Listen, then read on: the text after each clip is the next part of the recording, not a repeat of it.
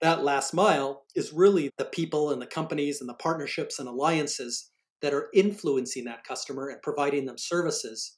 If we're able to elevate that part of the conversation the same way we did over the last 20 years to really make it a science, and if you have now partnership and alliance professionals walking into that same boardroom, they're going to compete for those dollars and probably win because, some of the biggest companies in the world, well, all of them that are Fortune 100 tech companies have, 75, 80% or more of their sales that go through channels.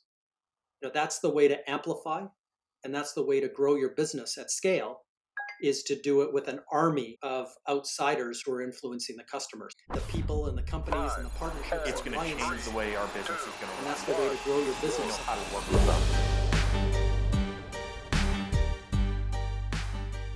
Welcome to Partner 2020, where we showcase interviews and learnings from those on both sides of the partnerships channel. What's working from the people referring or reselling software, as well as strategies from those who sell or market their own partner programs. I'm your host, Alex Glenn, founder of partnerprograms.io. I'm excited for today's discussion because it's with one of the luminaries and thought leaders in our space. In this episode, I talk to the man, the legend, Mr. Jay McBain, Principal Analyst, Channels, Partnerships, and Alliances at Forrester.com. Forrester.com predicts the through channel software market to grow to $1.18 billion by 2023. This market includes tens of thousands of digital agencies realizing $2 billion in service management revenue by that year alone. Jay is one of the most visible thought leaders in the global technology channel. Named to the top 40 under 40 by Business Review, he is often sought out for industry guidance and future trends. He has spent his 24-year career in various executive channel sales, marketing, and strategy roles within IBM, Lenovo, Autotask, and Channelize. Jay is the principal analyst for global channels at Forrester.com, one of the most influential global research and advisory firms in the world. In this discussion, Jay and I review the third stage of growth for software companies, 1 versus 2-tier channel partner programs, the partner relations and management stack, how to determine your IPP or your ideal partner persona, the 6 phases to partner program development, and then we wrap up by giving some actionable advice to those about launch, scale, and development of partner programs. This was one of the most enlightening episodes I've had the pleasure to be a part of with one of the brightest people in channel today. I really hope you agree and enjoy this episode with Jay McBain. Yeah, I'm back! All right, Jay, welcome to the show. First question, what is quote-unquote channel? Well, it's a good question. 75% of world trade goes actually indirectly. So we call in every industry the way that those, products or services get to the customer, indirect sales or channel sales, partnership sales, alliances. But it's easier when you think of in your personal life or your professional life. When you buy a car, you buy it from a dealer. That dealer is a channel for the manufacturer. When you buy a TV, you buy it from a retailer. Best Buy, for example, is a channel for Samsung, who makes the TV. When you buy a jar of peanut butter, you buy it from a grocer. That grocer is a channel for Jif or Skippy or whatever peanut butter you buy. So almost everything you buy in your personal life and professional life go through some level of channel, depending on the 27 industries that you're looking to buy in. Wonderful. And as a marketer, the reason I think a lot of confusion happens around the word channel is we do have our channels, which encompass, like you mentioned, every channel where customers come into my funnel, my product, my storefront. Yeah, think of it as the companies, the third-party companies that you work with that you do not actively control. It could be franchises, again, agencies, dealers, adjusters, resellers. In every industry, they go by slightly different names, but these are definitely the people and the companies that you work with to get your product to market, to get it serviced, and obviously these are the people that are influencing your buyers at all stages of the cycle. One thing that I would love to get a little bit more clarification on before we get into this episode is the difference between, reselling and co-selling, specifically the types of partnerships that you can have. You have your affiliates, ambassadors, resellers, co-sellers, but how do you break up the term partners? What are these sub states of partnerships? Yeah, and this is one of the biggest changes that are happening to channel sales, I would say, in the last 37 years. Traditionally, your resellers or your partnerships have been based around a transaction. So, like I said, you buy your car, you buy your TV, you buy your peanut butter. So it's the transaction that the manufacturer or the OEM is concerned with. In this case, now partnerships are expanding to have non-transacting partners actually take more of the load.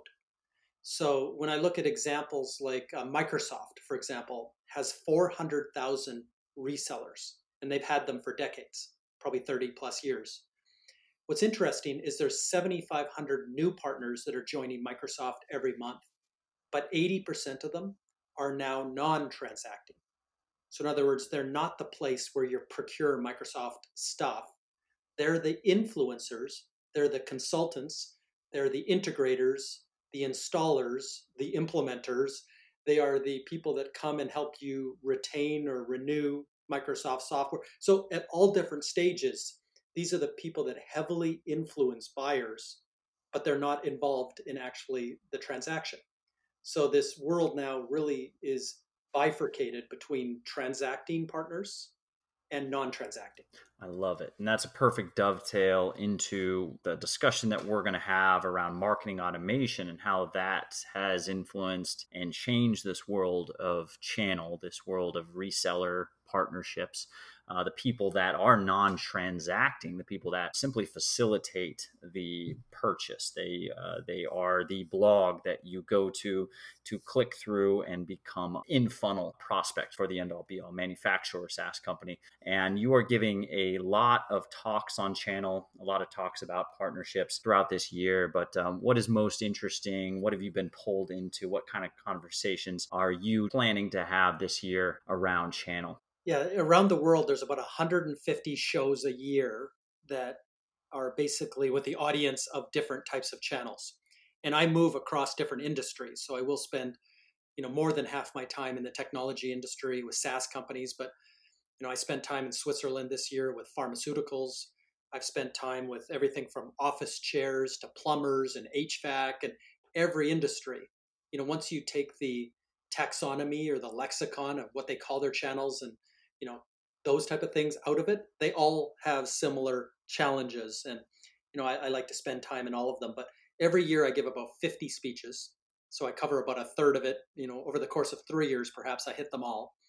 But the idea is to really talk about where the market's going and what it may look like in 3 to 5 years, to not only let the partners become aware and maybe hire the right skills and change their business models and really set themselves up for success. But the second audience is really the vendors and manufacturers and OEMs and all the people that are selling to channels and through channels and with channels, to help them, build better programs, to help them find new partners and be able to develop them and incent them and then co-sell and co-market with them. So kind of a dual audience. And then really the technology and the process and the people that make all that happen. That's kind of what I do for a living. But in terms of what I speak about is really the future. And, most people, especially if you have years and years of experience of doing this, I've learned over time, how to set up a program maybe, or how to, move partners through their own journey. But when you look forward, there's so many changes happening, especially in the last 18 months, that almost every company on the vendor side as well as the partner side need to transform. You, for example, have a new buyer. And, we've made a lot of light at Forrester about the fact that 65% of all technology decisions today are made by line of business executives. These are people like marketing and sales and operations and finance and HR people who are now making 2/3. And at some point in the next few years, it'll be 80% of all decisions. So no longer do you have these infrastructure buyers. You now have basically line of business buyers. So we do a lot of research about how they buy, what the new journey looks like, what the psychology looks like, what their behaviors look like. But when you inspect those, different things, there's a really different future for how partnerships and alliances and what we call channels are going to work in the next few years. And that's probably the topic that I get asked to speak about the most. All right. And the topic at hand, the title of this episode, we're going to get into through channel marketing automation. There are a lot of stats that we're going to put in the article behind this episode. So check that out on automated.af. Search for TCMA and find that article. There will be some links in the show notes if you want to check out the infographic that Jay has developed and really what has put this into perspective for me, but really what the ecosystem looks like around partnerships and partnership software. There's a lot of players. There's a lot of tasks to be done in this ecosystem, especially at scale. And Jay is the foremost expert on that. And that's why he's on the show. So let's talk about the key developments in TCMA over the last 5-10 years. I mean, are there some really key inflection points, some areas that are becoming most interesting for you? Definitely. And I've called it the third stage because 20 years ago, and it was almost to the day 20 years ago that Salesforce.com got their start, CRM, became a thing. If you talk to salespeople more than 20 years ago, you used to hear things like, you have to be born to be a salesperson. I manage this territory with my gut. Well, you don't hear that anymore. There's a level of sales enablement it's at the point where you're managing to the 7th decimal point. It's truly become a science in the last 20 years, and that's direct sales. 10 years later and 10 years ago, marketing automation did that for marketing, along with other technology layered on top of it. But more than 10 years ago, you used to hear marketing professionals walk around and make jokes that 50% of your marketing dollars are wasted. You just don't know which 50%, ha, ha, ha. Well, you don't hear that today. We're getting to the point of maturity now in marketing technology. I mentioned the CMO spends more on technology than the CIO does in dollars. And they're at the point of science now where the levers and dials, and they understand. So they're competing at the boardroom level, at the CFO and the CEO to get investment. Don't give it to direct sales, give it to me because here's the social and search and email and inbound, and here's all the levers and dials, and I can drive more ROI than giving it to the sales team. So third stage, which is now, 10 years later, is the channel. So 75% of the world flows indirectly. And now every company on the planet has spent 20 years on the direct sales and marketing side. So it's been a blind spot, been laggards in terms of catching up, but we really haven't paved that last mile to the customer yet. And that last mile is really the people and the companies and the partnerships and alliances that are influencing that customer and providing them services. If we're able to elevate that part of the conversation the same way we did over the last 20 years to really make it a science. And if you have now partnership and alliance professionals walking into that same boardroom, they're going to compete for those dollars and probably win because some of the biggest companies in the world, well, all of them that are Fortune 100 tech companies have 75-80% or more of their sales that go through channels. That's the way to amplify, and that's the way to grow your business at scale, is to do it with an army of outsiders who are influencing the customers.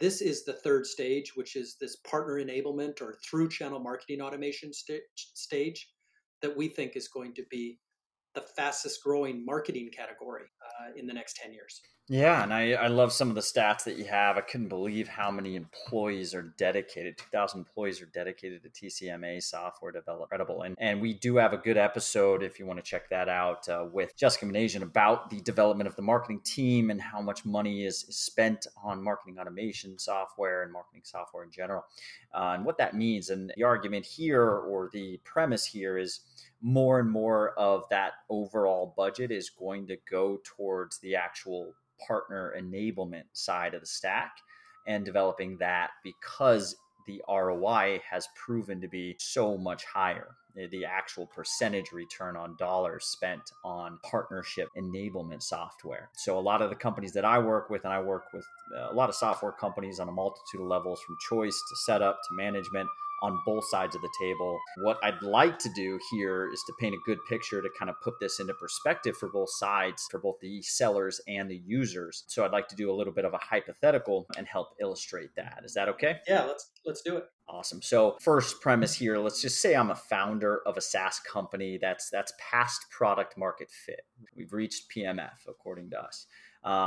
Now let's say I'm going past my minimalist stack and I'm moving into a new automation tool. I want to kind of build out my marketing automation system. So I'm looking at some different tools, and just to talk to everybody, I'm looking at maybe ActiveCampaign, maybe Marketo. I know those are vastly different, but let's just talk to everybody. So how does this purchase process look if I'm buying through a reseller partner of the end provider in this case? How does that look for my introduction to the software, as well as what happens when I actually go and purchase the software? And I'm not talking about just clicking a link and having that link be tracked as an affiliate, but let's just say you're actually a channel partner that's really enabled to sell those softwares to me. How does that look? What does the back end look like? And what does that process look like for me? Yeah, it's a great question. I like this analogy. First of all, as a founder of a SaaS company, you are a member of 175,000 others. So there's now 175,000 SaaS companies in the world. 10 years ago, there was 10,000. 10 years from now, there's going to be 1 million. So things are changing rapidly. And there are companies sprouting up every day. There's obviously private equity and venture capital streaming in by the billions that are pushing this. But here's what's happening just in the last couple of years, actually last 6 months to a year, is the cost to acquire a customer, the CAC, has gone up by 65%. So doing the traditional things when you have, it's not 175,000 competitors because there's so many types of software, but the average SaaS founder has gone from 2 competitors in 2013 to now 9. So this is a different environment than where you were maybe a couple of years ago. And setting up and getting into the decision criteria of putting in a marketing automation or some level of marketing stack to solve your problem, you're going to start like every buyer does. The average is 68% of your time will be a digital journey. And you're going to, start with a Google search, and you're getting into peer groups. You're going to start to look at webinars. You'll listen to this podcast, and you're going to start to frame up your knowledge about how to be successful, based on a lot of your learnings through this first 68% of your journey. What's interesting, though, is on average, you're going to bring in kind of 5 different people or firms to help you. And again, that could be consulting firms, they could be integrators, they could be traditional partners, different types. But as you're going along and you're participating in peer groups, you're working with social media, you're doing all the things you do in that initial phase, you actually grab on to some super connectors that you trust. And, basically what they're telling you about your specific, software, the customers that you have, they're basically helping you form how you're going to build your marketing strategy. That's the story of partnerships. And that's where it starts, is during this 68%. What's interesting is there's a majority of, for example, SaaS buyers like we're talking about, that are actually getting to vendor selection before ever talking to someone. So they don't talk to a salesperson. They don't actually reach out to the vendors themselves before choosing them. Because the way they've been informed, the way they've been influenced during this first 68% gets them to the point of confidence that they already have their own, and it's on average 7-layer stack in their mind. The average marketing or sales professional will buy 7 layers on top of a Marketo, an Eloqua, a Pardot, a HubSpot, an Acton. They'll buy 6 other layers on top of it. So that's mostly been formed, again, before you ever talk to somebody. And now when you get to the point of transaction, you're going to go a couple of different ways. It's What's 4:30. interesting is the average today, 73% of these, SaaS founders or heads of marketing actually prefer to buy in a more e-commerce direct marketplace kind of way. This has changed, in the last couple of years. The majority would have said, I'll buy it from an integrator, or I'll buy it from some sort of VAR that can pull it all together, or a distributor that can do all that for me. But as demographics are taking shape, it's 80+% of millennials, and 70+% of everyone as a whole will actually probably start their journey, to building this 7-layer cake. They'll go to Adobe Marketplace. They'll go to the Salesforce App Exchange, where ExactTarget and Pardot are. They'll go to the Oracle Marketplace, where Eloqua is. And they'll start to, get influence there as well by other types of partners.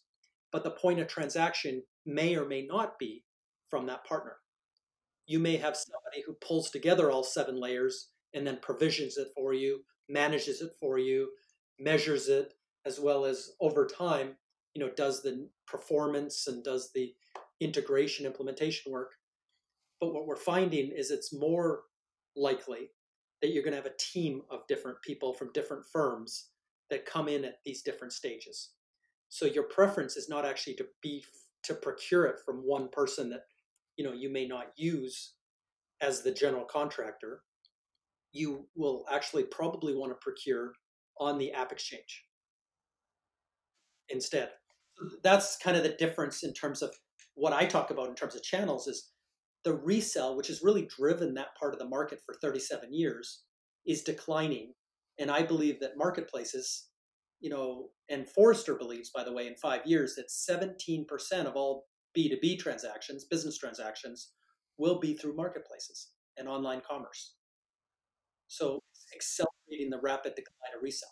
Yep. We have a private Slack group for marketing automation, and the constant questions that are coming through are on behalf of clients of the members inside our private Slack group. And it's always around, what's the best tool for this? What are you guys using for this? How do you integrate this with this? Or what is the best integration for this use case? The recommendations that come through that channel are inevitably what the end all client gets. So what's happening there is, me as the SaaS owner, I'll be going through either my consultant or my marketing agency or my private groups, and I'm putting these feelers out, or I'm putting a use case out, and a product either gets chosen for me by my consultant or my agency that ends up being the product that I'm going to be using, or someone recommends something, and that person may or may not be a formal partner of that software. But very rare for a SaaS founder or any founder, in this particular hypothetical, I'm a SaaS founder, but any founder, to go out and just procure a piece of software straight from the website. So hypothetically, I did get approached by a reseller, whether it's a consultant or maybe an agency. They end up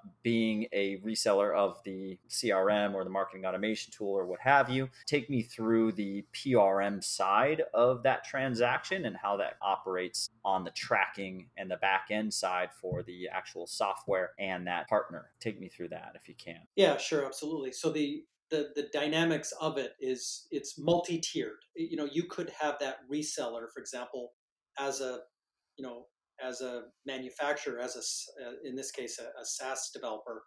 You could have them directly signed up with you, so that they basically take the customer, bill the customer directly, take their money, and then pay you a less amount, which is kind of that MSRP price minus the wholesale price, type of. And in that scenario, they will make front end margin, which is the delta between the MSRP and what they sell it for. They'll make back end margin, which will be things like incentives and volume rebates and spiffs and other things you might do to kind of juice sales. And that's kind of a traditional transaction flow. And that's the way both sides, report revenue. On the partner side, it's pass-through revenue, but they get to acknowledge and they get to report all of the top-line revenue. So that's why you find, relatively small partners being billion-dollar companies, not because they're a traditional billion-dollar company, because 90% of it's basically pass-through. and they're reselling manufacturers out at a price. The second way it goes is two-tier, which is there's a distributor or wholesaler involved, and you actually sell through a distributor, somebody like an Ingram, Synnex, Tech Data type of company, and then they sell to the partner, and the distributor actually does the work of building the other 6 layers of the cake and allowing that partner who may not be signed up with some of those other companies to have that ability to sell all 7 layers, to single bill it, and a distributor does the logistics and even the credit and some of the other things to make that work. And that's a way. And then in some cases, as a third example, the SaaS developer will use, some retail marketplaces. So there are selling your product through Amazon for Business or Alibaba or something like that. They may use a technology marketplace. So you'll decide to sell on Adobe, which is Marketo's marketplace, or you'll sell on the App Exchange, AWS, Microsoft, Google, IBM, Oracle, SAP. I could list off 20, major marketplaces that you're going to sell through. And in this case, you actually, the partner in this case is that marketplace who taxes you. For example, on the App Exchange, it might be 15% of the sale they take off the top as a tax. And, that's basically the way you pay margin, for that transaction to happen. So lots of different ways to get it to the customer. And what we're seeing is this expand as the customers want to deal, in different ways. Just to clarify, the PRM, what checkboxes does the PRM solve for the end-all be-all manufacturer? So PRM, partner relationship management, is, you think of it as the system of record for the partner. And depending on how the procurement happens, it actually manages the recruitment of that partner, the enablement, education, training, certification, the way you develop that partner, incent them, motivate them, drive loyalty, the way you co-sell and co-market. For example, market development funds, the way you go to market with that partner, it manages all those pieces. It measures, performance. It allows you to do partner plans and QBRs, and all the things you do to make that relationship work resides within the PRM. And that's basically your operating system for running a channel program. Got it. And for those of you listening, if you've never heard the term co-selling, or if you've never dealt with co-selling, maybe you've heard of it. The software in these systems is getting very robust and very user-friendly as to enable these co-selling, reselling, partnership activity. Let's turn the tables once again now that we talked to the SaaS product owners that are about to build out their system and they're getting introduced to a partner. And just to recap, they may enter into a community or enter a marketplace, and most of them are finding the partner resellers in that way, whether it is the marketplace itself. A good one is, let's say, G2 Crowd or Software Advice. Those are great examples of how this is working, but also communities, private groups, etc. You get introduced to those products via multiple channels, and that's all being backed by some level of PRM, partner relationship management software, some sort of tracking software, and sometimes a co-selling solution as well. Now, if I am a user and I am not a partner, talk me through the process of converting a partner and enabling a partner, and what are some of the solutions that are out there? What does that look like? Yeah, it's a process. It has about 90 different steps to it. It's not. It'd be great to oversimplify it, but for partnership professionals and alliance professionals, there is quite a bunch of detail that goes into. It starts really, with the strategy and design. You talked about ICP, ideal customer profile, but you have to start thinking through your ideal partner profile. So I mentioned who is influencing your buyer, before the transaction, at the point of transaction, after transaction. If your customer is the star, the center of the universe, and the planets that are orbiting are all these different kinds of partners. And again, some are transacting, some are non-transacting, but the fact of the matter is, there are potentially millions of partners out there that are potential for any business.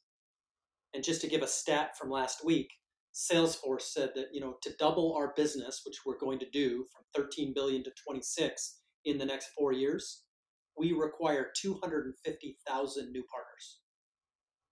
That's the level of scale that we're talking about in terms of being able to do that. So it all starts with a routes to market and a go-to-market strategy that says who influences our buyers, our prospects, at what stage, and who are our ideal partner profiles. We want to really answer 5 questions, and I call them vectors. So if you look at our buyer, I mentioned 65% of all buyers today are line of business executives, no longer infrastructure when they buy SaaS. So the head of sales, the head of marketing, operations, finance, HR, as well as the CIO and CTO and CISO, etc. So who is my buyer? Second is what industry, or even better, sub-industry. There's 27 industries, but there's 297 sub-industries that we should be pretty focused on in terms of our solution and where it can work the best. And obviously the partners that would surround that. Third is the geography. There are very stark differences between the US and Europe, and Asia Pacific, and when you get into specific regions within the US, when you get into specific countries and provinces, very specific things that are different.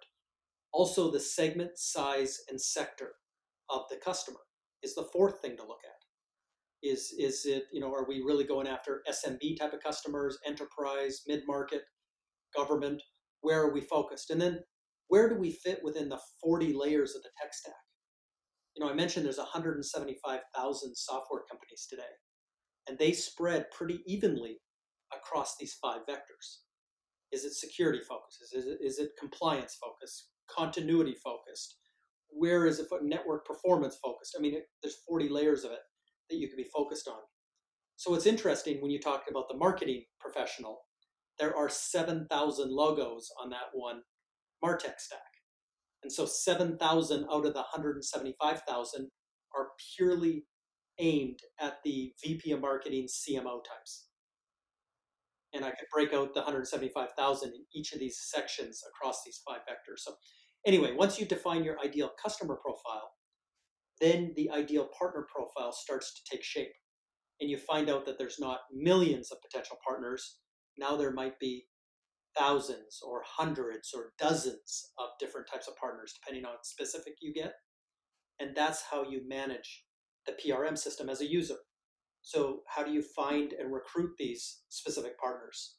How do you onboard them? Get them, up to the level where they can be dangerous in terms of knowledge? How do you educate, train, and certify them? How do you continuously develop them? Because they're probably, selling your competitors, and getting their mind share is the hardest thing. How do you incent and motivate and drive loyalty? When again, they can choose to spend their time on something else. They can choose to sell your competitor. How do you continually get them to be loyal?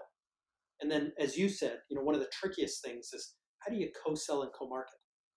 So, when you're looking to market, for example, with one of these partners, you have, and we talked about earlier, you might have 9 competitors. And because you have 9 competitors, you've all competed and drove the cost of keywords through the roof. So now you're paying $10 or $20 a click on Google, in your, area that you're focused on. Guess what? These local businesses that represent you as partners, they are favored by Google, they're favored by Facebook and all these other social networks as small businesses and local businesses. So it's more likely organically that a local business is going to get to the first page and maybe even the first result of Google organically. And even if you did a pay-per-click, they'll be paying $2 a click for that keyword, where you're paying 10 or 20. It's automatically an 80% savings. And when the person clicks, it'll go to your syndicated content. So it's identical to you getting the click directly because it's coming to your content. That's great. We have a little segment here where we want to talk about those 6 columns in your infographic. And again, I'll link in the show notes to the article that we keep referencing. But Jay has put together this infographic, a long version of the infographic, but part of the infographic represents these 6 key areas that you need to focus on in order to develop a full-scale partner program. Maybe some of you would not ever get into the co-selling and co-marketing aspect of it. I would actually argue that if you have a partnership program, you are inherently co-marketing. Co-selling is another level, but co-marketing for sure. If you find that page that is ranking, that blog, that marketplace, that community, whatever it is, and you go into them with a co-marketing strategy, we as marketers, we do this all the time where we will purchase media, we will sponsor a podcast, etc. And it pains me to see marketers that are spending countless dollars buying media without an actual partner program bolstering that, without anything behind that to say, hey, we may buy a link on your site, but let's make sure that you're talking about us to your channels, to your friends. Make sure you're speaking about us at events that you're going to. And here is the co-marketing relationship, but also here's the incentive to make sure that you are continuing to talk about us offline. But let's talk about that real quick. Can you go through and just do a quick mention of each of the 6 stages, starting with strategy and design, and go through each one of those? Yeah, absolutely. I mean, strategy and design is really the go-to-market and your ideal partner profile, and understanding, the capabilities and the capacity that you need within your channel. A lot of people skip over that step too quickly, and they end up wasting a lot of money. And they, being in a channel, by the way, building a channel program and building these partnerships and alliances is worse than Major League Baseball. I mean, there's an 80% failure rate and even up to a 90% failure rate. So if you're looking for one good partner, you basically have to recruit 10. And the best channel people, the Hall of Fame channel people, still have about an 80% failure rate. So there's no way to just find your best 50 partners and go grab all 50. On playing the averages, and I watch about 10,000 programs in detail, and to play the averages, you'd have to sign up 500 to get those 50. And this is really around strategy and design, or those numbers could be much worse. You could go sign up 500 and get 2 good ones. And that would just waste a lot of money and effort and time and frustration. The next stage, number 2, is to find and recruit. And, almost like what you said in terms of finding a new market and understanding what they read, where they go, who they follow. I actually publish lists of super connectors and, people, it's pretty easy to, create these lists of these type of things. So in the technology world, there's 54 magazines and 150 shows and all these different things. And I actually published the list of top 100 people. And you can really get in and get those endorsements and find those 500 to get the 50 good ones. Now you've got to onboard them, enable them, and develop them, which is number 3. And that's the education, it's the training, it's the certification, basically making them smart enough to be dangerous in front of a customer and to understand the trigger words where to bring up your solution or product. The next stage is, these are independent consultants, so they don't owe you anything, and you need to incent and motivate them and drive loyalty. So there's, money changing hands here, and there's different things you can do, monetary and non-monetary things you can do to really drive that connection. Co-selling and co-marketing, which is the 5th, part of this. We mentioned that they're very different. The sales enablement and the co-selling mechanisms are different than obviously the through channel marketing and marketing to, through, and with these partners. But there's a lot that goes into understanding how to go to market and getting these things with, by the way, a lot of partners are not that refined. They're business owners, but they might be technicians at heart. So they're not really good at sales. They're not really good at marketing. So 66% of them are really the do it for me or do it on behalf of me type of people. So you have to kind of lead the selling. You have to lead the marketing, and they'll just kind of ride with you, and they're not going to take the lead in anything. And then the 6th column is really the managing and reporting. How to measure all of this, how to refine it, how to drive performance, how to obviously report ROI, and how to scale it, becomes that last part. And then you start back at the beginning and you rinse and repeat and figure out the size and scale the channel needs to be to get you as an organization to where you want to be. That's wonderful. That's a great breakdown. So just to recap there, the 6 stages are strategy and design, find and recruit, enable and develop, incent and motivate, co-sell and co-market, finally manage and report. So we'll link to that infographic. And just to debrief everything that we've talked about, we're going to do another talk to the listener. We'll round off with this. It should be pretty quick, but let's give each persona a little bit of what to look forward to and what to be careful of type of advice. So let's talk to first the software companies with a budding partner program that they want to scale. So they've got the infrastructure in place. They've got maybe a couple partners that are happy. What can they look forward to? What should they be careful of? Yeah, a couple things. I would study those couple of partners that are happy and study the ones that are working. And that would probably inform you of your broader ideal partner profile. And if you can find a couple that is really working well, you could probably go find 10, 20, 30, 50 more in the next 18 months. And that would be the fastest, most effective way of building out your channel, basically replicating success. Once you're beyond that, you're starting to look at what we talked about earlier in terms of the customer and all the planets that are orbiting. But I'd want some quick wins, and to get investment and to continue the investment from your board or your investors, I'd want to show them that, hey, I went and got 10 more. I increased our business by 2x.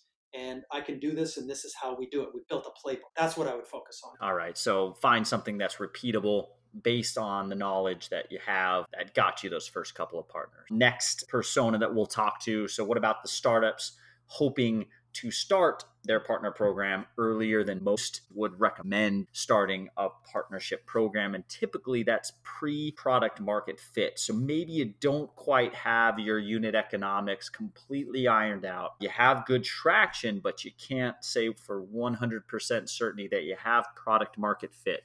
These are the companies that are saying, you know what, we love our product. We believe you'll love it too. Why don't you become a partner? We're starting our partner program today. What would you say to those? This is where I'd express the most caution. I did my own startup for 6 years before Forrester. And until you lock down not only your product fit, but your direct sales and direct marketing capabilities, you're not going to want to franchise anything until you've built a solid, repeatable internal process. And that's a lot of companies get out of the gate too quickly, and they don't have everything fully baked. Like you can think about McDonald's before they had kind of the process fully baked. If they started franchising without those controls, it would have never become the McDonald's that we know today. And that's why, out of the 175,000 companies, there's about 30% who are either doing channel or thinking channel. And I'm always hesitant that, they've got the product market fit. They've got the direct sales and marketing, internal processes built.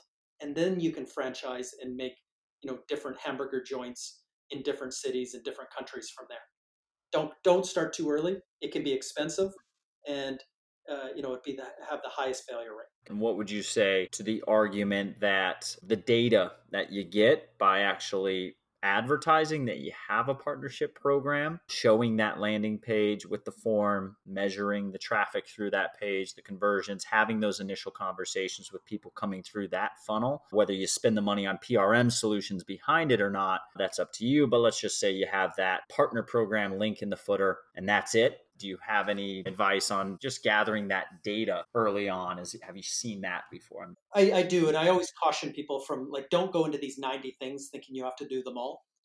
Your real role is, it's like when you started your company, you're trying to get a couple of logos, a couple of customers that are happy, that are going to work with you on your product roadmap and really build something that's, valuable to many.